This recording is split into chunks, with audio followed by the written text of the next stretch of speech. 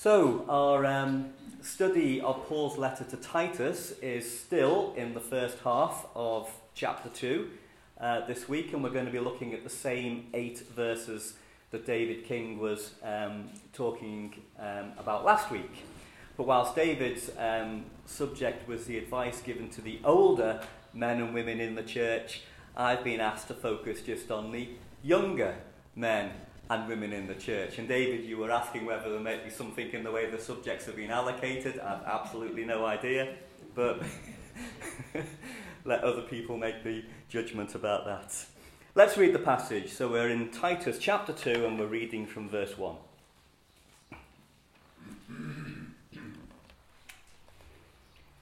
You, however, must teach what is appropriate to sound doctrine. Teach the older men to be temperate, worthy of respect, self-controlled and sound in faith, in love and endurance. Likewise, teach the older women to be reverent in the way they live, not to be slanderers or addicted to much wine, but to teach what is good. Then they can urge the younger women to love their husbands and children, to be self-controlled and pure, to be busy at home, to be kind, and to be subject to their husbands, so that no one will malign the word of God. Similarly, encourage the young men to be self-controlled. In everything, set them an example by doing what is good. In your teaching, show integrity, seriousness, and soundness of speech that cannot be condemned, so that those who oppose you may be ashamed, because they have nothing bad to say about us.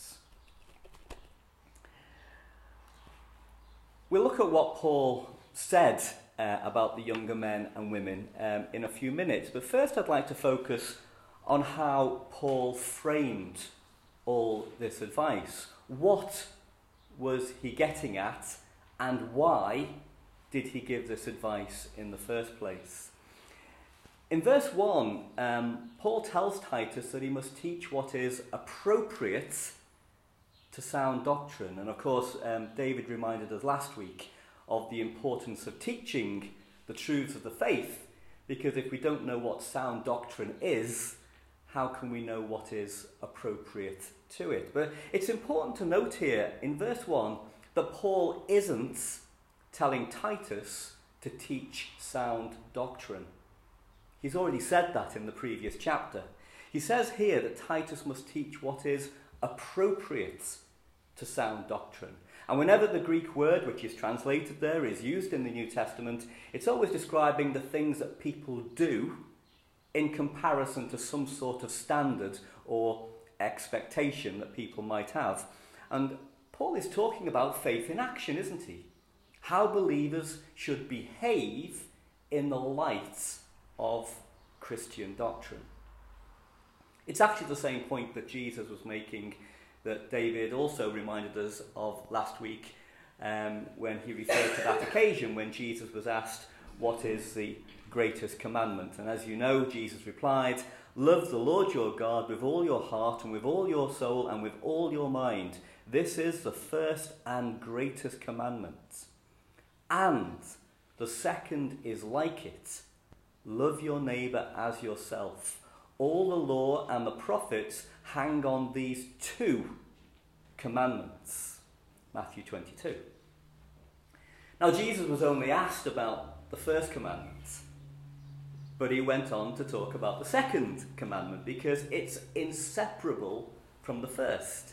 He was saying that although loving God is of course our first priority, an essential part of loving God is to love our neighbour as much as we love ourselves. And Jesus didn't say that all the law and the prophets hang on just the first commandment. He said that it all hung on both these commandments, which is not what the Pharisees wanted to hear, because they had made their religion into something which was all about rules and rituals and studying the scriptures, and somehow they had missed the point of it all. And that's the point that Paul is stressing to Titus now. Christianity is essentially about action. It's about good works. It's about our behaviours. Yes, all of that needs to be built on a foundation of sound doctrine.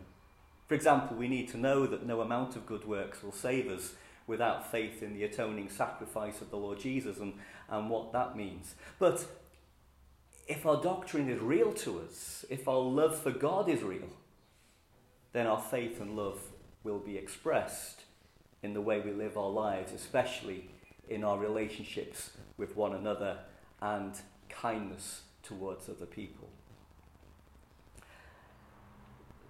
So Paul, when Paul tells Titus that he must teach what is appropriate to sound doctrine, he immediately gives him a list of very practical things, doesn't he? Things that Titus should do. He doesn't give Titus a study syllabus. He writes about how members of the church should behave. And that's what Paul is getting at here. And here's the why. Here's why it was so important, why he was stressing it to Titus. In verse 5 he says, so that no one will malign the word of God. And in verse 8 he says, so that those who oppose you may be ashamed because they have nothing bad to say about us. They have nothing bad to say about us. So that's part of the why. But there's always another question that we can ask when we're asking why questions. Journalists know this. If you ever want to get to the truth, the bottom of something, the truth of something, you just keep asking the question why, and eventually you arrive at a destination. Why did Paul care about what people said about the church? Why did he care about that? It was because he knew that the reputation of the church was vital to the mission of the church. It was vital for fulfilling the Great Commission. Couple of Bible verses. Ecclesiastes 7 verse 1 says, a good name is better than fine perfume. Proverbs 22 verse 1 says, a good name is more desirable than great riches. And here's a secular quote, which is valid because we're thinking about the reputation of the church in a secular world. Richard Branson said, your brand name is only as good as your reputation. And part of Paul's concern in this letter is the brand of Christianity, what it stood for in Crete. Of course, character is more important than reputation, isn't it? Character is what we really are. Reputation is what people think we are. But we're in the business of reaching out to other people with the gospel. And what they think about us really does matter, doesn't it? And that's why our behaviour is so important. As Benjamin Franklin put it, it takes many good deeds to build a good reputation, and only one bad deed to lose it.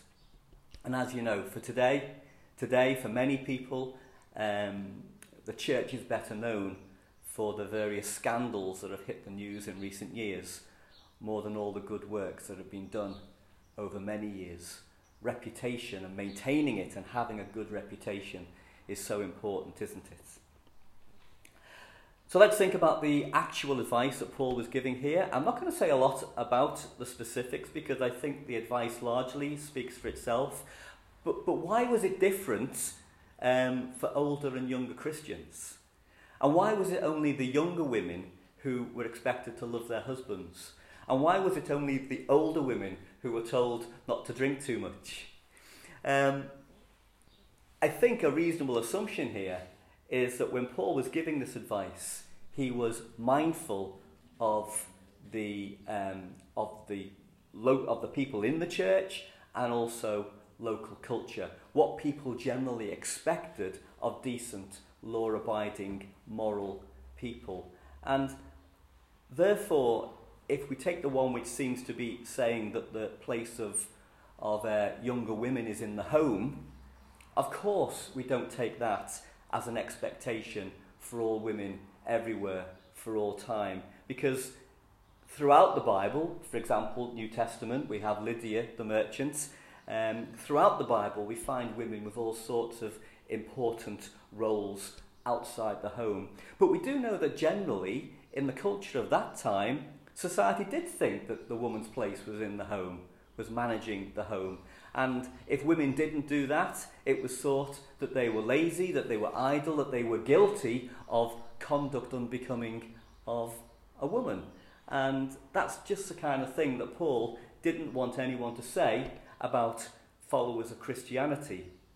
And so the advice he gave was appropriate for that time, and actually it has remained appropriate at different times and in different places over the last 2,000 years, depending on the expectations of local cultures. I'm not saying, of course, that all the advice in this passage is just to help Christians fit in with local culture. We know in Romans 12 that it says that we're not to conform to the pattern of this world. But Paul also said in 1 Corinthians 9 that he had become all things to all people, so that by all possible means he might save some. And when we look at verse 9 next week, it's next week's passage, but we'll see in the advice which was given to slaves, again, advice which was relevant because of the culture and the practices of that day. But the advice he gives to slaves was that if they served their masters well, what? He says, you will make the teachings about our God and Saviour more attractive. So the encouragement to people in the church was to behave in such a way as to make the teachings of Christianity attractive. Paul was constantly mindful of the reputation of the church and how its behaviours and practices looked to the outside world. Now you might think it's strange that Paul was encouraging and so concerned that the members of the church in Crete should be on their best behaviour, given what we've learned previously about what culture was like in Crete. But it's true, isn't it, that generally speaking, people know what good behaviour looks like, even when they don't practice it themselves. And when people take the moral high ground, which is what it probably looked like to anyone in Crete looking at the church from the outside, and the same could be said of us today, when people appear to be taking the moral high ground, others look for any evidence of hypocrisy. So we do have to be on our best behaviour at all times. So what was the advice that Paul gave? As we can see, it wasn't an exhaustive list of Christian behaviours, was it? And again, as I've been saying, it may have been influenced by local factors, but they're still relevant to us today. All this advice is still relevant to us today. Firstly, because the passage is only part of the letter to Titus, and Paul does go on to mention other do's and don'ts, which do actually add up to something approaching a comprehensive list of expected Christian behaviours. Secondly, the advice is compatible with other areas of Scripture, for example, the fruit of the Spirit in Galatians 5. And thirdly, regardless of any cultural influence in how the advice is targeted in the passage, I think today we should apply the old saying, if the cap fits, we should wear it. For example, looking again at verse 5, right? The bit about the woman's place is in the home, right? Okay?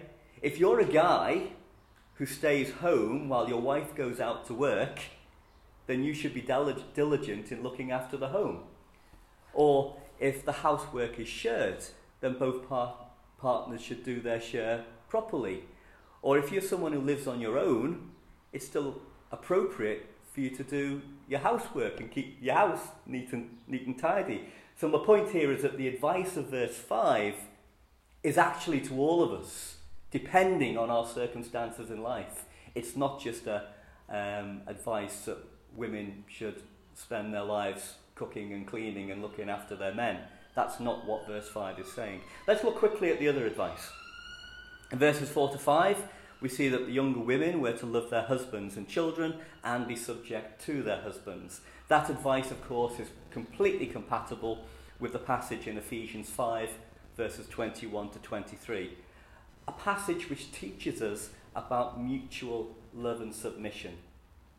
The mutual love and submission that should exist between wives and husbands. And I say mutual because, bearing in mind that little passage starts off by saying that we should all submit to one another. So it's a mutual expectation. And therefore I think we can also assume that that's the type of love that's being mentioned here in Titus. A sacrificial love. The kind of love which really is the foundation for any mutual submission. It should never be necessary for one partner, husband, wife, or anyone to impose their will on somebody else. Certainly not in the Christian community, that's the point. Moving on to verses 5 to 6, we're urged to be self-controlled. That's the one piece of advice, I think, which is targeted at both the men and the women. And as you know, this is one of the qualities of the Holy Spirit and of the fruit of the Spirit. And it's so important, isn't it? Not just to resist the temptations of the world around us, but we need to be mindful that churches, and I know I've made this point several times before, churches are made up of people from all sorts of different backgrounds, with different convictions and different priorities, and often feel very passionately about their position on the things that they disagree with. Within the church community, there is possibly more potential for conflict and disagreement than anywhere else. And so, both in the world and within the community of the church, we need to master our wills and our tongues and our passions. We need self-control. Verse 5, another one in verse 5, we have the advice to be kind. I'm not going to say a lot about this one, except that a dictionary definition of kindness, it says, is the quality of being friendly, generous, and considerate. And the only point I want to make here is actually about is about definitions generally. These days, it's so easy for us to look up the meaning of the Bible's original languages. Greek and Hebrew dictionaries, very clever tools to help in our Bible study, and they will give us the probable or the possible meaning, at least, of the original text in our own language. But whether or not we use one of these Greek and Hebrew dictionaries, I'd just like to say that it's just as important to be sure that we fully understand the meaning of the English words that have been so very carefully chosen by the translators when they produced the Bibles that we've got in front of us. These days, the meaning of modern languages is constantly evolving, and also because we sometimes use words in our everyday speech in a much kind of casual way without worrying too much about what the words actually mean. So I think there's just as much value in using an English dictionary in our Bible study as there is in using a Hebrew and Greek dictionary. And if we use kindness as an example of that, we would understand, having read the definition, that kindness is not a passive sentiment. It is something that requires action. And the challenge would then come to us is that we should really think about what kindness means in practice. Am I being sufficiently friendly and generous and considerate in my day-to-day life? Now, moving on to the advice to the younger men, interestingly, the only specific advice was to be self-controlled. There was some indirect advice that was to be given through the example that Paul wanted Titus to show them. But the young men, do seem to get off a bit light here in this passage. Except, as I said earlier, recognising that there may have been local or cultural reasons why Paul targeted the different groups in the church with specific instructions. I think we can take all this advice as potentially applicable to anyone in the church, then and now. Again, that expression I used before, if the cap fits, wear it. In other words, just because it's only the older men who are told to be temperate and only the older women who were told to be careful about their wine consumption, that doesn't mean that the young men and women could drink as much as they wanted, obviously, does it? And in fact, as you go through the passage, you'll notice in verse 3, when Paul moves from the older men to the older women, he uses the word likewise, because the general aim of the advice was the same. And when he moves from the older women to the younger women, it's on the basis that what he has told the older women to do, that would be the basis of what they would then go on to teach the younger women. It would be part of the example he expected them to set.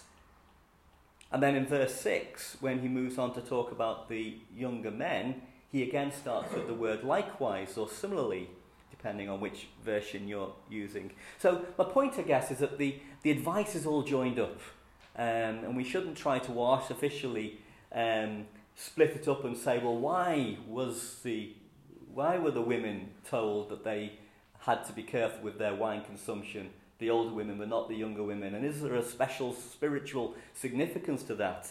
No, I don't think we need to look for that. This is practical advice, and altogether it can be viewed as applicable to all of us. The general aim of the advice, as we've already thought, was to encourage good behaviour throughout the church, expressed in whatever roles each person might have in the church or in their family life or in society at large. And the reason for that aim was so that the members of the church would be viewed by outsiders as model citizens, men and women worthy of respect, role models in their communities.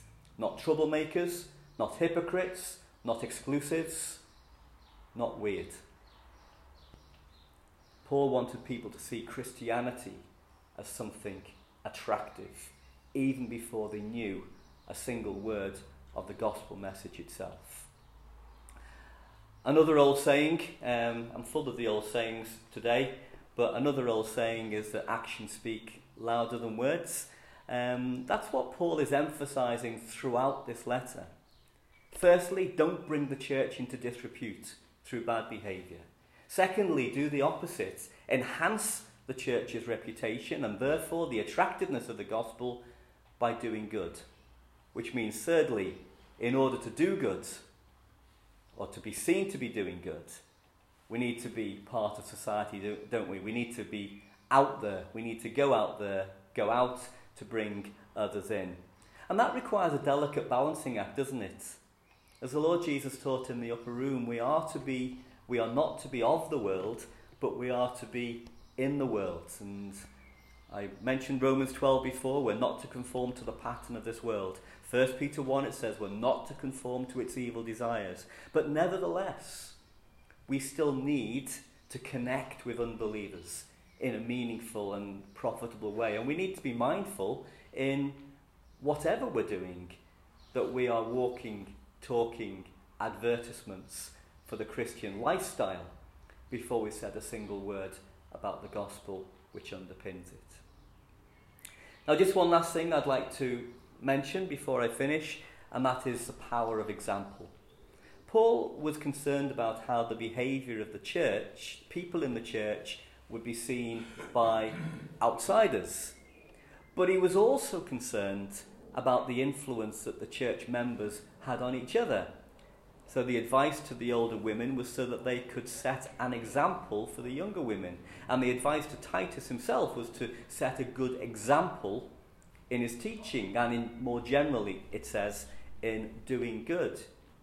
So that other old saying, no one is an island, we all influence each other. It's like, I suppose it's a little bit like the teaching we take from as iron sharpens iron, but we all influence each other, don't we? For good and for bad. It happens incidentally, often without us even thinking about what we're doing or being aware of how we're influencing somebody else. But I think this passage is encouraging us to do more than just be aware that we might have an influence possibly on other people. The advice to the older women was so that they would urge the younger women. The advice to Titus was that he would set an example. Not just be an example, that he would set an example for the younger men.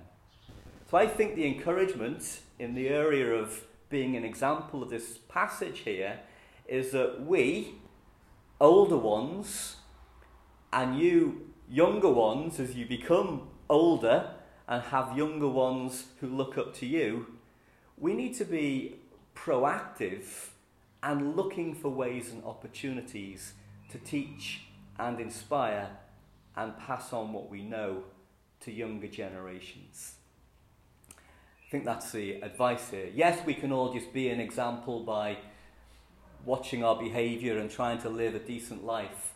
But I think there is just the encouragement that we could try and do a little bit more whenever we have the opportunity. That might not be very often for many of us, but I can remember my younger days growing up in the church in Liverpool, and there would be quite often someone would come up, one of the older ones would come up, Arthur Horridge actually, who was not known for being great on the platform, but was amazing off the platform. He's the one who'd come along and he'd draw alongside you and he'd say, that was really good, and you'd say, but what do you, and he'd give you a little bit of advice on something that he could have done, I could have done better. Let's be an example whenever we have the opportunity. So, in summary, to finish with, firstly, we've thought about the importance of the reputation of the church. And as members of the church, that means our individual reputations as well. The importance of all of that to the mission of the church. What people see of our behaviour influences what they think of Christianity before they've, as I've said, before they've even heard a single word of the message. Our aim should be to make the teaching and the lifestyle that goes with it as attractive as possible within the framework of the behaviours that are acceptable in our Bibles. Secondly, we thought about the importance of the example that we show to one another, with the encouragement that we should always look for opportunities to do that proactively, especially with the generations that follow. Let's leave it there.